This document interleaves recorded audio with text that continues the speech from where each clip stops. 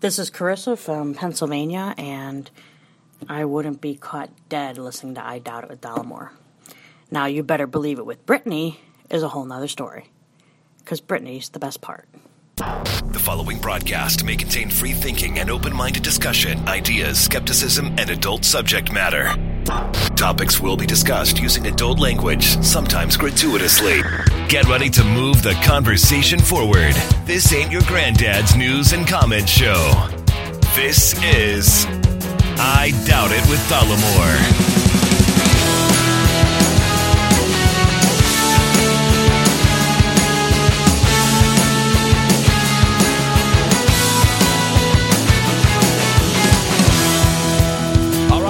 Welcome to the show. Thank you for joining us. Episode 672 of I Doubt It with Dollemore. I am your host, Jesse Dollemore, joined today again, as I always am, by the lovely, the talented, the scholarly Brittany Page. So this is actually 672 attempt 2. We should get one of those. Yeah, we should. Those things where they, a clapper. Yeah, the clapper. Yeah. Is that what it's called? I think so. I think that's what they're called. Well, how inventive. A clapper. Wow. Because we recorded 672. Well, we attempted the first time to record it. We were 40 minutes in. And we scrapped that shit. And the reason why is, well, it wasn't good. And this is what happens when we try to record and we are both tired and not on our game. Listen, a lot of people think that all it takes is just putting on the mics and then we just have a conversation. That is basically what we do, right? We plan. It's not that fucking easy. It's not. We plan the topics. We talk loosely about what we're going to be talking about. It's certainly not scripted. Yeah, well, by it's not that easy, I don't mean to paint a picture like, oh, this is super hard, you guys. Right. But there's a level of energy that is necessary to put on the kind of show that people have become accustomed. And listen, I know there's people out there that are thinking, what? They recorded 40 minutes and then got rid of it? Yeah. Why? We need to hear that right now? No, you don't. Oh, it's gone. It's gone forever. Yeah. Was not good. You don't want to hear it. Trust us, okay? Not doing it, in fact. So that's kind of self-care, right? We knew at that point that we needed to engage in a little self-care, right? And one thing that we have been doing a lot of is watching movies, but more specifically watching like mindless movies. Well, and ones that aren't mindless. Yeah, but I wouldn't say mindless. Just ones that are more junk foody, like Mission Impossible and stuff. Yeah, which was really good. I've never watched a Mission Impossible movie. Well, let's. Can we talk about what we did also watch? We watched the most recent one. That's the one we watched first. Fallout. So good. And I was like, I remembered all of these being pretty fucking good. Uh-huh. So I said, well, let's just watch the whole goddamn, 12 of them. I think there's 6 of them now. Yeah. And it's like the Fast and Furious franchise. So we went back and watched the very first one, which I thought was in the early 2000s. It was 1996. Yeah. And it was fucking terrible. Yeah, 5 minutes in, I wanted to turn that trash off. The acting is terrible. It wasn't good. It's not good. It has not held up. The reviews on Rotten Tomatoes, I don't know what's happening there. They need to be updated for the current times. I think that what people remember when they remember the movie, I mean, I'm speaking for myself here, was the scene where he almost... Spoiler alert a little bit. It's a movie from 96, so fuck you if you haven't seen it already. Don't be offended that you I'm spoiling something from when Clinton was still president. Yeah. Is when they're in the CIA in the clean room and he's on the wires and shit. I remember that being super cool, and it was super cool. Yeah, it was fine. But that doesn't make a movie. Mm-hmm. When the helicopter's flying through the channel. I mean, come on. Come on. Anyway. Yeah, so... But we have seen some good ones. Yeah. We've been relying on Amazon Prime. Thank you, Jeff Bezos. To rent some movies. Also, Brett number 1, who has been giving us codes from his... I don't know. That might be stealing. I don't know if we should talk about that. Oh, okay.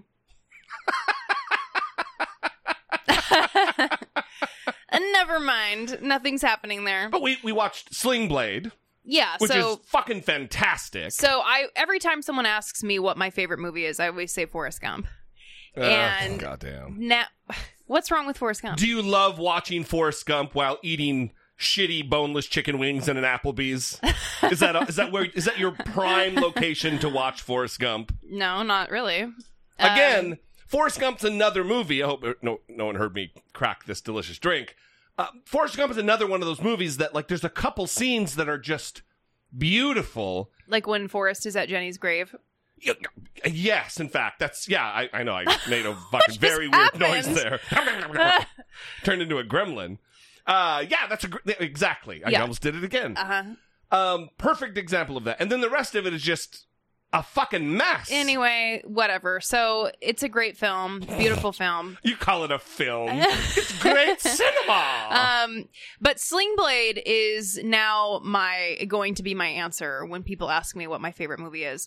I had watched it years ago, but it didn't resonate with me in the way that it did this last time. Is it because now you're in a mental health profession? Well, I don't know. Also, I've worked in a mental hospital now since watching it the first time, so that could play a role. So maybe, you mean? That's yeah, what I'm getting maybe. at. But I think I also... What just happened there, by the way, is I go, is it because now you work in the mental health field? Well, no, not that at all. I didn't say no. I think it's because I work in the mental health field. That's ultimately what just happened. No, well, if anyone knows the movie, Carl, the main character, Billy Bob Thornton. Don't spoil it. This is another 1996 flick. Right. That actually holds up. For sure it does. Written, directed by Billy Bob Thornton. And he's unrecognizable in the film. Listen. In the film. I think anybody in the film, in this classic piece of cinema, I've watched this movie maybe a dozen times. No shit, maybe 12, maybe 15 times. But this last time you had forgotten several scenes. What's the deal there? I don't know. Well, it's because they're weird scenes, like when he goes back to see the dad and stuff. Anyway, reviewing the movie here, and I still, I know what Billy Bob Thornton looks like. Mm-hmm. I've seen him in all kinds of different roles, from the Bad Santa movie to Tombstone, and He was in Tombstone? Yes. Huh. Get in that smoke wagon and see what happened. Anyway, so I cannot tell that it's him while looking at him. I'm trying to, how is it? And it's not makeup. Uh-huh. I mean, they cut his hair douchey, but I've seen him go into character on, the actor studio, behind the actor studio, or whatever that show is, and it's bizarre how he contorts his face to not look like himself. Yeah. Pretty amazing. It's really good. So if you haven't seen it, we would recommend that. But we that's definitely not a easy watch. It's a heavy watch. Yeah. It's a heavy watch. So that's been something that we have been doing to engage in self-care.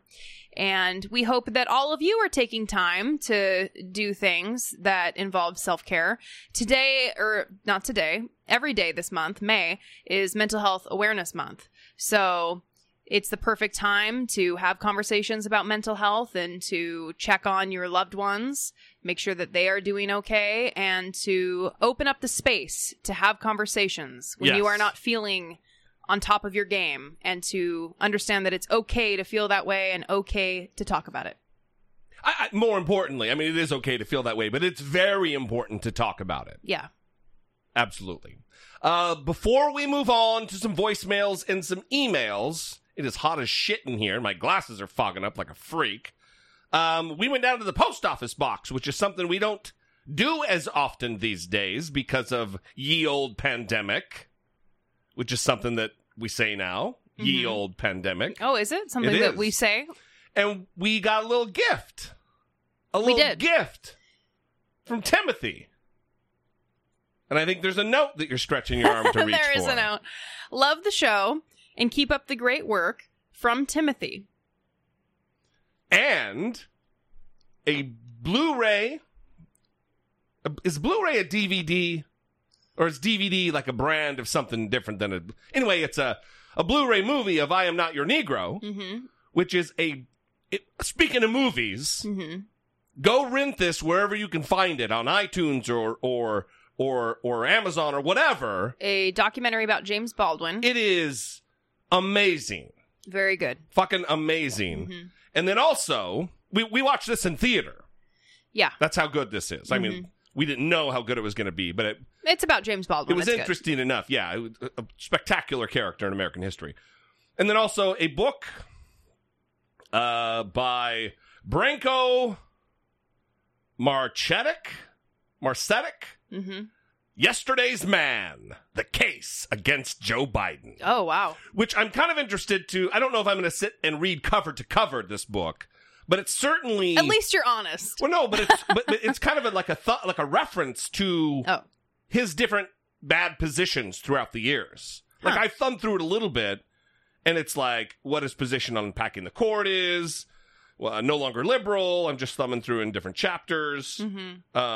The liberal who killed busing. I mean, you know, it's there's some really good hard data points in here on, you know, why he maybe isn't the best choice.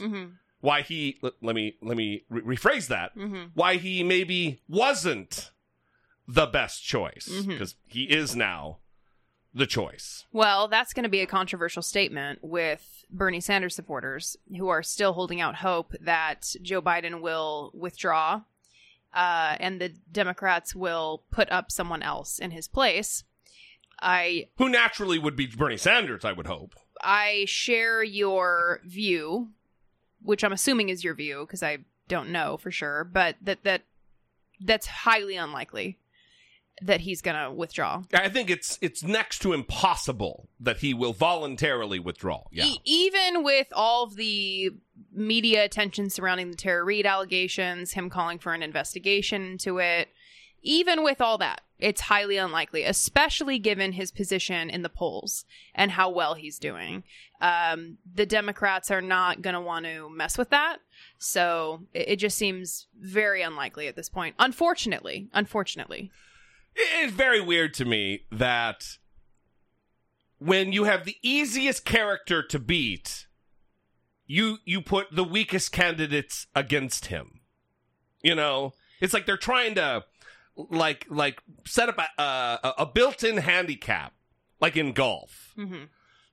Anyway. Well, and I don't want to get into this because again we have the calls, but they're reporting, Philip Rucker tweeted, and he's from the Washington Post, that Kamala Harris and Amy Klobuchar are the two leading contenders right now for the VP spot. Again, yeah. Which is just insane, given poll after poll after poll showing how popular Elizabeth Warren is for the VP spot. Like, I don't understand why Amy Klobuchar is nearly at the bottom of every single one of those polls in terms of popularity for the VP spot.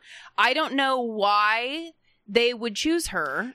Yeah. Why would she be at the top of the list? This is just crazy. Well, it's also when a presidential candidate picks a nominee to run on the ticket with him or her, you want to create some kind of balance. For instance, JFK picked a Southerner, a strong Southern candidate who would, help in the South because he was a Yankee from Massachusetts. George W. Bush picked Cheney because of his experience in Washington. Joe Biden, you would think, would pick someone who is more liberal than he is.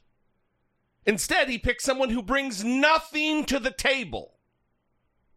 Yeah, it doesn't. Kamala Harris, what the fuck is she going to bring to the table other than her insistence on not allowing framed death penalty people on death row to get their time, their justice? Well, I can see the appeal of Kamala Harris, and I can see how Kamala Harris would be a draw in a different way than Joe Biden is, and certainly in a different way than Amy Klobuchar is. But politically, she is a carbon copy of Joe Biden. Yeah, I don't know about exactly a carbon copy. I know that she was for Medicare for All when she was running for president. At some point she was. I don't know if she finished that way, but that's a fair point. But I am on her website right now, and it says those who can those who can afford it. Oh, needed to scroll up. In America, healthcare should be a right, not a privilege, only for those who can afford it. That's why we need Medicare for all. So seems like she's still for it. That's one area in which they disagree. But what I'm saying is, why are they ignoring the polling? That's my concern here, is what are you doing ignoring the polling? Why aren't you interested in bringing progressives in? That's kind of what's confusing to me.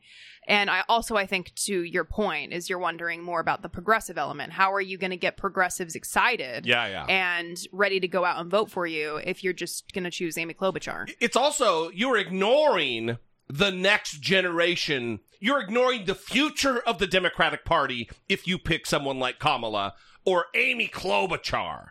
Yeah. If you're ignoring Elizabeth Warren, her viewpoint on every policy is the future of the Democratic Party. It just is.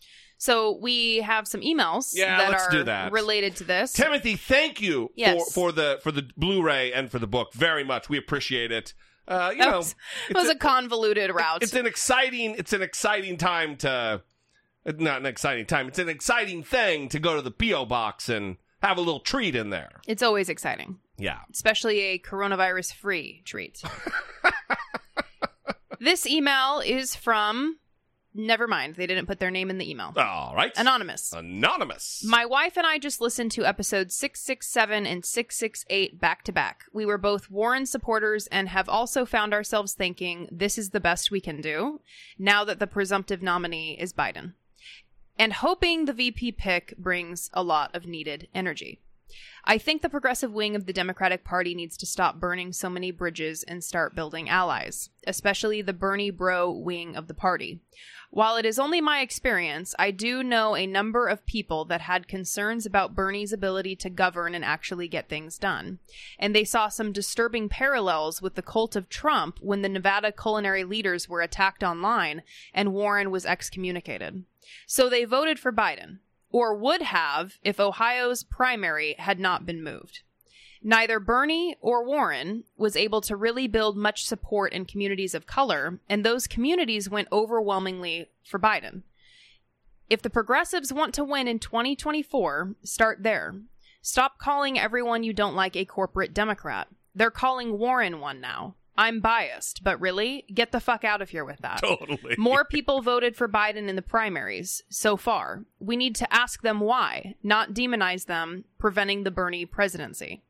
The nature of the primary system does not help. Would be an improvement if all of them were same day so that you could eliminate the horse race nature of it. A candidate gets momentum and money flows. Lose momentum and the money stops and the candidate drops out. The sexual assault allegations need to be investigated. You'll have hearsay and no direct evidence one way or the other, depressing all around. The ray of sunshine in all of this is that the Overton window has moved on a lot of progressive ideas. Some kind of universal health care is going to be discussed seriously, especially after COVID-19. I'd bet UBI gets some second and third looks as well. Have you noticed the air quality improvement in California, or does Orange County have good air quality most of the time? Brittany is the best part. Love the show. Brittany's the best We part. certainly don't have bad air quality here, but it's not like L.A., Mm-hmm. But I was just listening to a podcast called 99% Invisible, which is your favorite. One of my favorites, yeah. And they were talking about somewhere in India where they could see the Kashmiri region, like the mountains way off in the distance, or like 200 miles away, and they could crystal clear see it because, like, the first time in all of these people's lifetimes that it's been that way. Oh, wow. Because it's so smoggy all the time. So polluted, and it's not that way anymore because of the coronavirus. The factories are shut down. Nice. So, there's a whole bunch there that I agree with. I'm sorry, go ahead. Well, no, I said nice that all these factories are shut down, and I mean, in one way that's nice because of the air quality, but then also people aren't working. So I just wanted and dying. Yeah, I just wanted... I was going to say, it is a weird silver lining. I just wanted to clarify that so that people weren't like, why is Brittany being so callous? And then we laugh. So, there's a whole bunch there I agree with. And listen, I voted for Bernie. I supported Bernie. I also supported Elizabeth Warren originally. And I do think Well, I just find it funny that, like, the Bernie bro wing of the party, as they put it, denies that they even exist. And then the way that they prove it is to go on Twitter and say, we're not Bernie bros, and then fucking act like total assholes. So, yeah, they do. And they do turn a lot of people off. And calling Elizabeth Warren a corporate Democrat, you know what? Fuck you. Fuck you. Oh, the woman who has dedicated her entire political life to helping working people, ramming through bankruptcy reform bills that Hillary Clinton was too much of a coward to even show up to vote for. Fuck you, corporate Democrat. Goddamn. So I would say it in different words, obviously, but I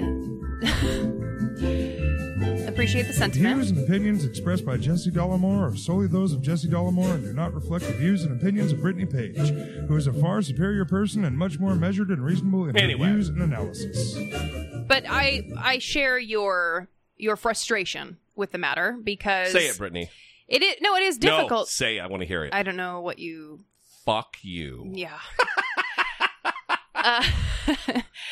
It is frustrating, and especially when there's still this temptation to lay the blame at Elizabeth Warren's feet, and it's remarkable to watch, especially as she continues to do work with AOC, do work with Cory Booker. I mean, she's raise money for progressive down ballot candidates. Right, she's consistently doing very good work where it relates to advancing progressive ideals and trying to make things easier for Americans during this time. So it's just odd to watch the attacks come in. And like we've talked about before, whoever he selects as VP is going to be demonized and called a hypocrite based on the allegations against him. And I, again, would recommend everyone read The Biden Trap by Rebecca Traister, because I think that that's an important reminder to not fall into that trap. And if we want the best possible person to become VP, we need to not demonize them and have them say, listen, that's a question for Joe Biden. Ask him about it. And I'm just here to try to make things better for the American people. There's going to have to be some kind of a roadmap developed between the two candidates, though, the vice president and the presidential candidate, of what's acceptable, what is expected of her as a VP. Yeah. And he's going to have to give her some latitude. Yeah. I want to talk about a couple other points, though. You're lifting your phone to read another email. Okay. I agree also that we need to do a different system with our primaries, whether it be Eastern, Midwestern, and Western. The problem with having one date is candidates need to be able to travel and press the flesh, as they say, kiss the babies, sit in living rooms, sit in coffee shops, and meet with voters. And you really can't do that en masse with some one date thing. If we had 3 different dates, I could see something like that working out. The other thing that I think we need to overhaul big time, and that is debates. Yeah. We need, more Marianne Williamson. Yeah, lots more of you go, girl. We need lots more of that from Marianne Williamson. A lot of dangling of crystals. Yeah. I could have gone on and on. No, I think we need more intellectually policy wonky debates where you've got people and it's like a round table. They sit in maybe like a real fucking round table, like you see on the Hollywood Reporter. Yeah, exactly. Where they sit and they talk about policy. Yeah. Where even and Dr. Oz moderates it. Yeah, that's right, Doctor. You got your jokes today. Brittany's got her jokes. Look at you with your fucking jokes. Oh. I think that would improve not only the tone and tenor of the conversation, but also the substance of it. Yeah. We need to really address important issues, and these fucking these battles for sound bites, it's not getting it done. Yeah, I'm also, while you were talking, I put my face into my hands because I'm imagining Donald Trump and Joe Biden having a debate over Zoom. And just what a nightmare this is going to be. Yeah. I mean, can you just imagine it for a second, right? Because it's going to have to be through technology, right? Yeah. I mean, I don't imagine... Well, I guess they can do social distancing, right? Like, have them up on the stage in the same place, and then just have the moderator in the room and away from them. That could... That's all the fuck we need. This is the premiere of that drop, right? Yeah, it is. So that drop is from Deadwood, to give people some context. That is Dan talking to Jewel. Dan Doherty. And this is the unauthorized cinnamon episode, where Jewel is putting out the peaches on the meeting table, and she tells Dan that she's put some cinnamon out there, too. And, you know, this is a beautiful scene because Dan is pissed off about something that has nothing to do with Jewel, right? Or the cinnamon. Yeah, nothing to do with the cinnamon, nothing to do with peaches, nothing to do with Jewel. And he's being sent to go get hired guns. Yeah, and he's pissed off, and he starts taking it out on her, and is like asking her who gave her permission to put cinnamon on the table, and he gets so angry about the cinnamon being on the table that he says, "That's all the fuck we need." That's all the fuck we need. And this is something that we walk around the house saying multiple times a day. Well, it'll just be at minor frustrations. If it's a minor frustration that we're blowing out of proportions, that's all the fuck we need. So anyway, we're bringing that from our household to yours. Yes, exactly. So get back on track after I interrupted you with the Dan Doherty. That's all the fuck we need. Are you done? I have no idea what I was talking about. Let's just jump into the next email. Let's move on. All right. Dear Jesse and Brittany, I am bothered by the language that's often used in reference to the primaries. Sanders supporters and progressives often blame the nominations of Clinton and Biden, respectively, on the DNC. This ignores the millions of voters, especially black voters, who are the Democratic base, who soundly rejected Sanders twice. It's as if, for progressives, black voters are either neoliberal corporate shills, or we're incapable of pragmatically choosing a candidate without permission from the DNC. It's insulting and somewhat racist. Sanders had 4 years to make inroads to the black community. He failed. While we are not a monolith, the vast majority of black voters have chosen Biden. Moreover, progressives have consistently overestimated how far to the left most black voters would go. Biden will be the nominee, not because the DNC, corporate media, or any other elite group forced him upon us. He'll be the nominee because the majority of Democrats chose him. Love the show. Lee from Michigan. Listen, some very good points there. It's something I think that needs further reflection for sure. Some deep introspective looks at from people who, well, one, it makes me second guess because I don't understand. I don't judge it, but I don't fucking get it. I don't see what the fucking appeal of Joe Biden is in the black community. I understand where, like, Congressman Clyburn, where his endorsement would be meaningful in South Carolina. But I don't get it. And I'm not judging it. I would love somebody to fucking explain it to me.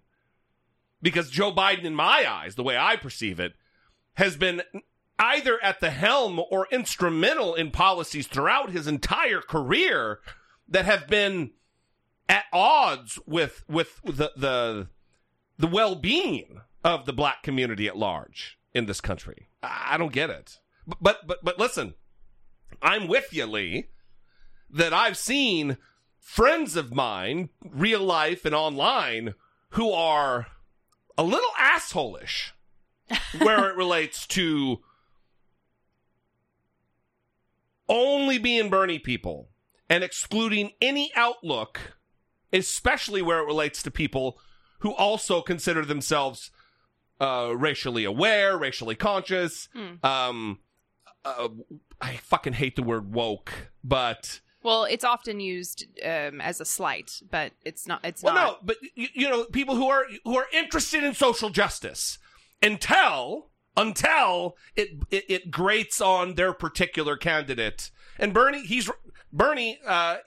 he didn't get it done with the black community, and he did have 4 fucking years, and I voted for the guy, but he did. He failed. So did Elizabeth Warren. So did Pete. And there was one man left standing where it relates to making inroads to the black community. That was Joe Biden. Well, and I do want to say that Joe Biden was ultimately decided to be the one, and Democrats rallied around him because of the power in the Democratic Party that saw the writing on the wall. So there is kind of I think that both things can be true, right? I think that Lee can be correct. And then I think elements of the argument regarding the DNC's power, right, over different candidates. I mean, the way in which that all those different people stepped in to support Joe Biden, right? Yeah. I mean, that was remarkable to watch.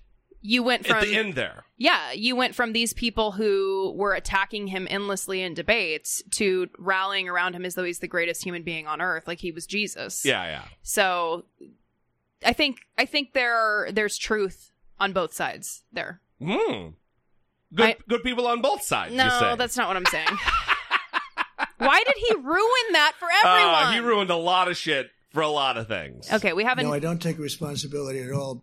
Yeah, that's for sure. We have another Joe Biden related email. What is happening? It's Joe Biden town all around. We also have a couple of voicemails that I want to get to eventually. Okay. All you fucking emailers ruining my voicemail fun. Your Biden convo was important. It really was important. It was still hard to hear. It took a week to listen to it all. I'm glad I did. All of the things I have said to myself a million times to make it seem rational. Problem is, it's not. Why do people wait? Why do people not tell? For me, it's because it was a member of my graduate committee. My future career depended on his goodwill. I will talk about a lot of things as I live my life. This isn't one of them. But unlike Brittany, I am less brave about saying it out loud. It's one thing to be raised by wolves. It's another to say it. I should probably channel Popeye. Lots of farts, good food, good scratches. Why wait 20 years? Because you can't financially, emotionally, possibly personally do so. I'm really glad you acknowledged that. Take care. Keep the conversation going. This email really hit me. And it's not even what was directed at me. It's just that I know how this goes. Right? Accusations and the questioning of motives.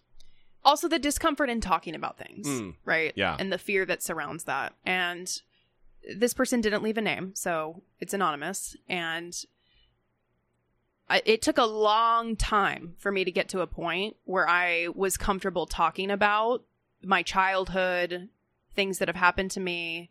And even still, I pick and choose things that I'm willing to talk about. I don't talk about everything. And some of that is because I want to retain some semblance of privacy related to some of my stuff, right? I have control over what I let out and what I don't. Yes, as everyone does. But I appreciate the affirmation there, that it's one thing to be raised by wolves, it's another thing to talk about it.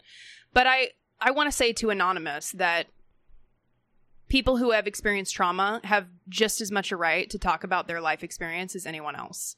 And I think a lot of times people who come from trauma, whether it be single parent household, child abuse, being raised with drug addiction, whatever it looks like for you, you have just as much of a right to talk about those things as anyone else. And I think that's something that I have felt, like, as I go through the ranks in my professional circles, is this feeling of, oh, I can't let people see what I really come from. Yeah, but sure. How many people are walking around thinking that? Many people. Yeah. We're all walking around like, ooh, I don't want people to find this out about me, right? I'm going to try to hide this. But I have found that I am inspired every time I meet someone who just talks openly about their experiences. Sure. And doesn't worry about what people are thinking about it. And it's so hard to get to that point, but it's so powerful anytime I meet someone like that. And that's really what has inspired me, is meeting people that just talk about it. And it's their life, and they get to talk about it because it's their life, right? They're not worried about what people have to say. I feel like, no, you're like, why are you just sitting there? It's because I feel like a dickhole that I was like, let's get this on the road. Let's fucking hurry up with these emails. And then it's an awesome email. Right. Anyway. Well, and I also, it made me emotional because of the honest reflection of sitting there and thinking, like, why do people wait? Like, why are we asking these questions? And then to have that reflection of, well, I've been there, right? And to share that personal experience of what happened with the graduate committee member for Anonymous, and that's a powerful experience, right? And if Anonymous isn't ready to talk about that, that's not something that is necessary to share, then don't feel pressure to do that. But also, if it's the fear that's keeping you from speaking, just know that a lot of people are carrying that same fear, and don't beat yourself up over it. Yeah, absolutely. Well, thank you for the emails, everybody. Changing gears here a little bit. Last time on the show, we talked a little bit about changing our minds. It's actually a frequent refrain on the show because we encourage people to change their minds when faced with new information. And I told a story about having been a guy who hates Guy Fieri forever because I thought he was an virulent anti-gay guy, and then I found out he wasn't. Yes, and I changed my mind about it. Anyway, we got a call about it. Somebody reflecting on their personal story of changing their mind. Hey, Brittany and Jesse. This is Jeremy from Kansas City. Just listening to your, I guess it was the most recent podcast. I don't know. I'm kind of getting caught up on a few of them. I think this is 671. You were talking about things you recently changed your mind on. When I grew up, I was hardcore Christian, so obviously I've changed my mind on a lot of things, to be honest with you. But shortly after college, I kind of just realized that I was atheist, and I don't know how you realize you're atheist, but anyway, I became an atheist, and felt like I had to argue everybody and look down on people who were religious. And it was exhausting and dumb, and feeling like I had to get in arguments about it online with people, and like I disrespected people who were religious, and I just realized that was so stupid. There's no point in doing that as long as these people aren't using their religion to, keep somebody else down. It's just something they believe, and it's so stupid for me to look at it in any other way than that. And in fact, I kind of embraced going back into some tenets of religion, certain religions, looking at certain things and saying, oh, that's kind of cool. That's kind of cool. Picking and choosing little things to maybe, live my life a certain way that isn't necessarily worshiping a deity, but, maybe a better way to live life. So I just, I thought that was an interesting topic. I wanted to share it. So thanks a lot. You guys are doing an awesome job. And, God, I'm exhausted. So I can't relate at all to this. You're alone on that one, Jeremy. Wow, what a dick. Can't believe you used to be like that. It's almost like he's telling my story. Yeah. The reason that I'm making that joke is because same. It's been a journey, and it's nice to have people that are along for the ride on that journey, right? You went on a similar journey. At Team Ian went on a similar journey, right? The journey, Brett number 1. Yeah, the journey being aggressive atheist person to understanding that the God question is not that interesting. Yeah. And what's more interesting is issues of humanism. And Jeremy's exactly right. If someone derives value from their religious belief, for example, if it has saved their life, right? If it has given their life a new meaning, if it gives them a guiding principle to live their life. If it makes them a more decent, kind person toward their fellow mankind. Right, then why does anyone care? Exactly. And this is something that bothers me. I've moved away from a lot of atheist pages. And again, I'm talking about years ago, right? Being this aggressive atheist arguing about the God question. And I've moved away from so many of those atheist pages because of how aggressive and weird, and they post shitty memes on Easter and Christmas, and they're just aggressive for no reason. Yeah. And it's disrespectful of things that people really hold dear and cherish. Yeah. Whether it be real or not, it's real to them. Yeah, and Jeremy's point that's key in what he said is, if as it's long not, as they're not, Yeah. Right. As long as you're not oppressing other people or supporting legislation that is going to oppress people, voting in such a way that oppresses people. Or unless you're covering up for the Catholic Church, their systematic cover-up of the rape of children. I mean, as long as you're not punching down in your faith, have at it. And that's really the nuance that I think is lost. You either have to be someone who's like championing rah-rah all religion, or you have to be this virulent atheist.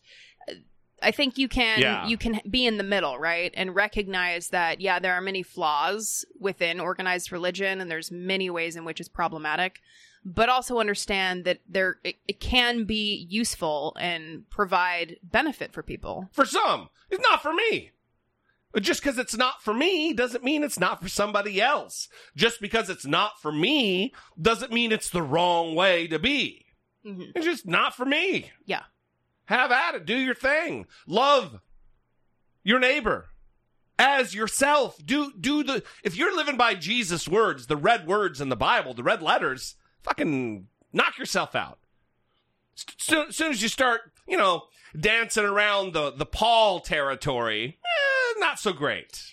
Well, and I've often been interested in how that journey happens, because it seems to be, at least based on the people I know, so this is anecdotal evidence, that it's somewhat common to have people start out when they lose their faith in a kind of angry, bitter phase.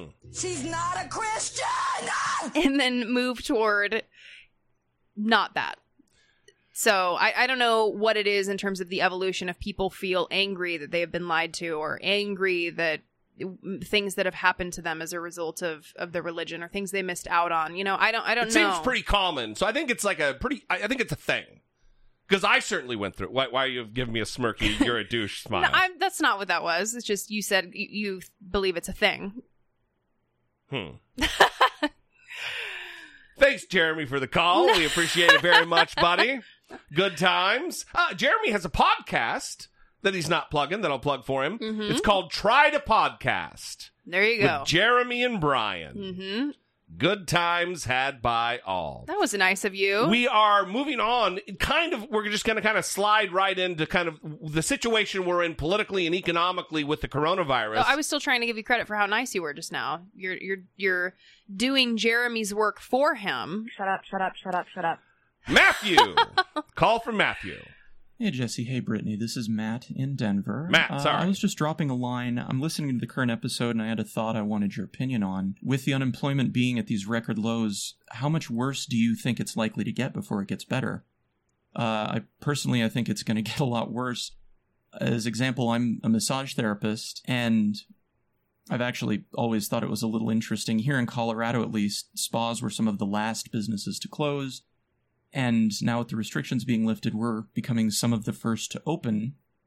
And Jesse, like you were saying with keeping your eye on businesses that were, say, opening too early, or were being said to have unsafe business practices given the current climate, keeping your eye on those businesses to not give them your patronage anymore, I quit the job I was going to be going back to because they were going to be doing the same thing, or at least I felt they were going to be unsafe.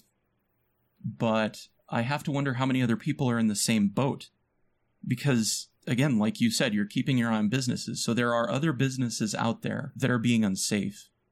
And at least at the spa I was at, I know several other people who quit for the same reasons, which, as I found out recently, changing my unemployment, actually puts you in a different category. You're unemployed but job attached is a different category than just straight unemployed. I don't know how they're looking at those numbers on the national basis and considering that unemployment percentage. All I know is that there are people also who may not have been unemployed who are going to be unemployed for the same reason, these unsafe business practices. And how many people are going to be out of work just due to their conscience, as opposed to their pocketbook. And my pocketbook's going to hurt a lot for this. But I couldn't go back to work and risk my health, my wife's health, her client's health because she works in a medical field, my clients' health and the people related to them, their health, it just feels incredibly irresponsible. And there's so many other businesses that I know are going to be doing that. And I know I can't be the only person of conscience who's quitting their job because of this. So I have to wonder how much worse this is going to get before it gets better. Anyway, there's a couple other things I wanted to talk about, but I know I'm pushing close to 3 minutes here. So thank you guys for the podcast. And really, you're both the best part. That's a fucking cop-out right there. So magnanimous. God damn. Choose a side, bro. Come on. So this voice memo is upsetting to me. It's very upsetting to me. And I am sorry, Matt, that you are in this position. And it makes me angry, honestly. It's just another point that I add to the list of stories that I hear that make me feel enraged about the inadequate response from the government to step in and be of assistance to people. Can I add to that? The continuing inadequate response. Yeah. It's not like Democrats are jumping on the fucking deal to get another wave of stimulus out there. Mm-hmm. We're sitting on their fucking hands. Well, they do have the new bill that they just presented. How long has it been? I'm just saying they're not moving with swiftness that they could be. Yeah. I'm not happy with the Democrats' performance in this either. Yeah, I'm definitely not happy with it. But 20.5 million jobs lost in April. Yeah, and then add another 3 million to that this week. Unemployment is almost certainly above 20% at this point. Yeah. The Federal Reserve Chairman said, quote, among people who were working in February, almost 40% of those in households making less than $40,000 a year had lost a job in March. Yeah, that is, say it again, because it is stark. Among those who were working in February, almost 40% of those in households making less than $40,000 a year had lost a job in March. So those who are the most desperate in our society are hurting the most, while Congress, still earning a paycheck, not getting it fucking done. And can I tell you... Can I add to that? Yeah. Fuck you. Fuck you. Do your job. Wear a mask. Go to work. Write the legislation. Take care of people. Do your fucking jobs. Proceed.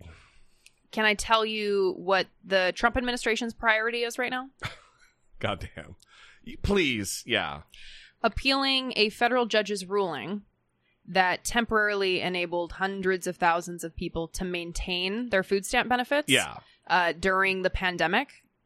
Appealing that ruling. Yeah, a judge had ruled because they tried to shut it down. They tried to tighten the rules for federal benefits. Right. Cutting off the funding for SNAP benefits, food stamps, which a vast number of people who benefit from those are children. The administration tried to shut it down. A judge put a stay on that, said, nope, you can't do it right now. And they're appealing that. They're expending resources during this time to take away food. Take food out of the mouths of poor children, hungry children, during a fucking pandemic. Well, what they wanted to do was, it's primarily about the work mandates, right? So they wanted people who are receiving food stamp benefits to be working. And they wanted to limit each state's ability to waive work mandates. And I mean, just imagine that, right? So they want when people unemployment's 20%. Right. They want people that are receiving food stamps to go work. Oh, okay. And what are they going to do? How is that going to work right now? Yeah. I mean, what? No, you want people to starve. You don't want people to have food. You don't think that poor people should have access to government funds. That's what you think. Largely conservatism, largely Republican ideology has this weird, fucking absurd and immoral belief that poverty is a moral failing. It's laziness. It's a choice. It's the same thought that these dipshits have, that homelessness They want to be homeless. Well, let me read. They want to live suffering, miserable lives. Let me read the quote from the judge that they are appealing. Okay. This is part of the decision that they're appealing. Yeah. Quote, as a global pandemic poses widespread health risks, guaranteeing that government officials at both the federal and state levels have flexibility to address the nutritional needs of residents and ensure their well-being through programs like SNAP is essential. Okay? So this decision was made with the pandemic in mind. Yeah. And how people were going to be affected by the pandemic. Their ability to access food. Their ability to eat. Yeah. To not starve. And USDA takes that quote and says, nah, we're going to file an appeal. Yeah. We still want to move forward with this. This is coming from the same administration for which we have a Treasury Secretary who believes that $1,200 should make everybody gravy for 10 weeks. $1,200. That's a fraction of our rent. And they think that that's going to cover millions of Americans for a month, 2.5 months. Also, look at the lines around the country at food banks. Food banks cannot do what SNAP does. That's they right. just can't. And they will say that themselves. They can't do it. They can't carry the burden that SNAP covers. They can certainly help, but what they do pales in comparison to what SNAP does. Not only that, but food stamp benefits is a way to spur the economy on because people are going to grocery stores to buy groceries. Right. It's enraging. Mm-hmm. Making my neck a little crampy. Hey, are you registered to vote? Yes, I'm registered to vote. Just making sure. Are you fucking kidding me? Well, also, it's a reminder to everyone else that they should also be registered to vote. Another reminder is that you also can email and call into the show, 657-464-7609. Of course, you can always email a voicemail from your smartphone to idoubitit@dollamore.com. We would love to hear from you about these and other topics that happen to be on your mind. Support for I Doubt It with Dollamore comes from generous, engaged, intelligent, and good-looking listeners like you by way of Patreon. Your support on Patreon for as little as $1 a month helps keep the show going and move the conversation forward one podcast at a time. If you would like to join the ever-growing family of supporters, please visit patreon.com/I Doubt It with Dollamore. I am prepared to read the names, and the names are... Wow. Pamela. Kijh. Kijh.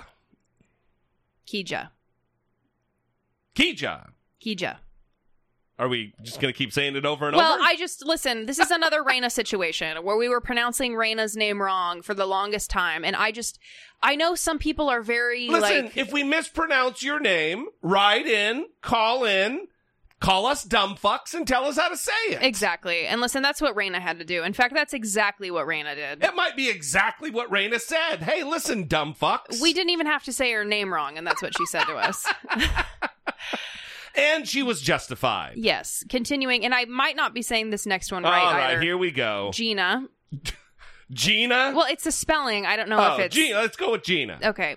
Simon doubled the pledge. Simon? Yes. I thought that, you were struggling with, a last name or something. No. John H. John H. And William doubled the pledge. Now, John H. also sent us a message along. Would it be douchey to say heartwarming, that it's heartwarming? Absolutely because it really not. makes me feel really good. It absolutely it's not douchey to say that it's heartwarming. All right. John H. sent us a message along with his Patreon support. Thanks for what you do. Rural Kansas is a shit show, and you guys keep me sane. Jesse is a mirror to what goes through my mind, but cannot speak where I live. Brittany is the voice of reason that soothes my thoughts. I hope you keep doing what you are doing. I need you both. I have been listening for years, and now I'm proud to say that I can help your mission. I hope to do more for you in the future, as you have done so much for me over the years. Thanks again. I love this message. Yeah, it's awesome. You know, I also want to say, we read everything that is sent to us. And we never get sick of positive messages. What, really? Oh, we don't? Speak for yourself, Brittany. I get real sick and fucking tired of all this positivity and telling us how great we are. Well, listen, there's a lot of criticism to go around. I don't know if you guys know, but like having opinions in public and people get really upset. Thinking in public. That sounds very weird when I say that. Thinking in public. Yeah. Is a perilous activity. It is. And sometimes you are attacked and people hate you and want you to die and they tell you, and it's very upsetting. And some even say they're gonna do it. Yeah, and that's not fun. But it's really nice to have the affirmation come our way. And we also appreciate the constructive criticism, right? We appreciate that. We love the dissent. But we love hearing from people, even when it's anonymous. And we get a lot of those where people just write to us and they don't even want it read on the show. They just want to let us know that they care about us and that, you know, they're happy that we are still alive or whatever. And it's always nice to get those messages. We read all of them, and we're just thankful to have this community of people who are thinking about big ideas, who want to talk about important things, who engage with serious topics in a way that is respectful and kind and really living up to the phrase, moving the conversation forward. Yeah. So I just want to give a shout out to everybody, not just people that are supporting the show through Patreon or on PayPal or through shopping on Amazon, but everyone who listens to the show or contributes in any way by liking the Facebook page, sending us tweets. I mean, whatever. Telling a friend. Right. If you are interacting with the show, you are listening to the show, we appreciate you so much. And thank you for that support. So I have made a decision that we're going to end the show here. We're going to turn around and do another show tomorrow. I've got a bunch of topics, but here's what I want to do. A lot of people listen to the show right when it drops. So we're going to talk about Richard Burr being investigated by the FBI right now. I think he is guilty, but it leaves the question open as to why Kelly Loeffler, why Dianne Feinstein, why they're not being investigated. I also want to talk, we're going to play some clips of Donald Trump being a dumb shit about testing. And then we're going to talk about Kayleigh McEnany and this exchange she had with Jeff Mason the other day about her previous positions on Donald Trump. She's the new press secretary, That's by right. the way. And also her previous statement that Donald Trump was not going to allow the virus to come to America. Well, here we are, 85,000 Americans dead as of the moment right now. And that leads us to the thing that Joe Rogan on his show the other day called her a gangster. She's a gangster. She checkmated those fucking douchey media people. It's like he's just sliding into the Trump tank. And we're going to play and analyze and break down this statement, this exchange that Joe Rogan had on his show. So I would encourage you to go find it on YouTube. Joe Rogan on Kayleigh McEnany. Find it. It's on his own fucking channel. What do you think? We're going to talk about it next time on the show. We love you guys. We appreciate you. Until then, call in 567-657-464-7609. Of course, email voice memos from your smartphone to idoubt@dollemore.com. We love you. We appreciate you. And we'll see you next time. For Brittany Page, I'm Jesse Dollemore. This has been I Doubt It.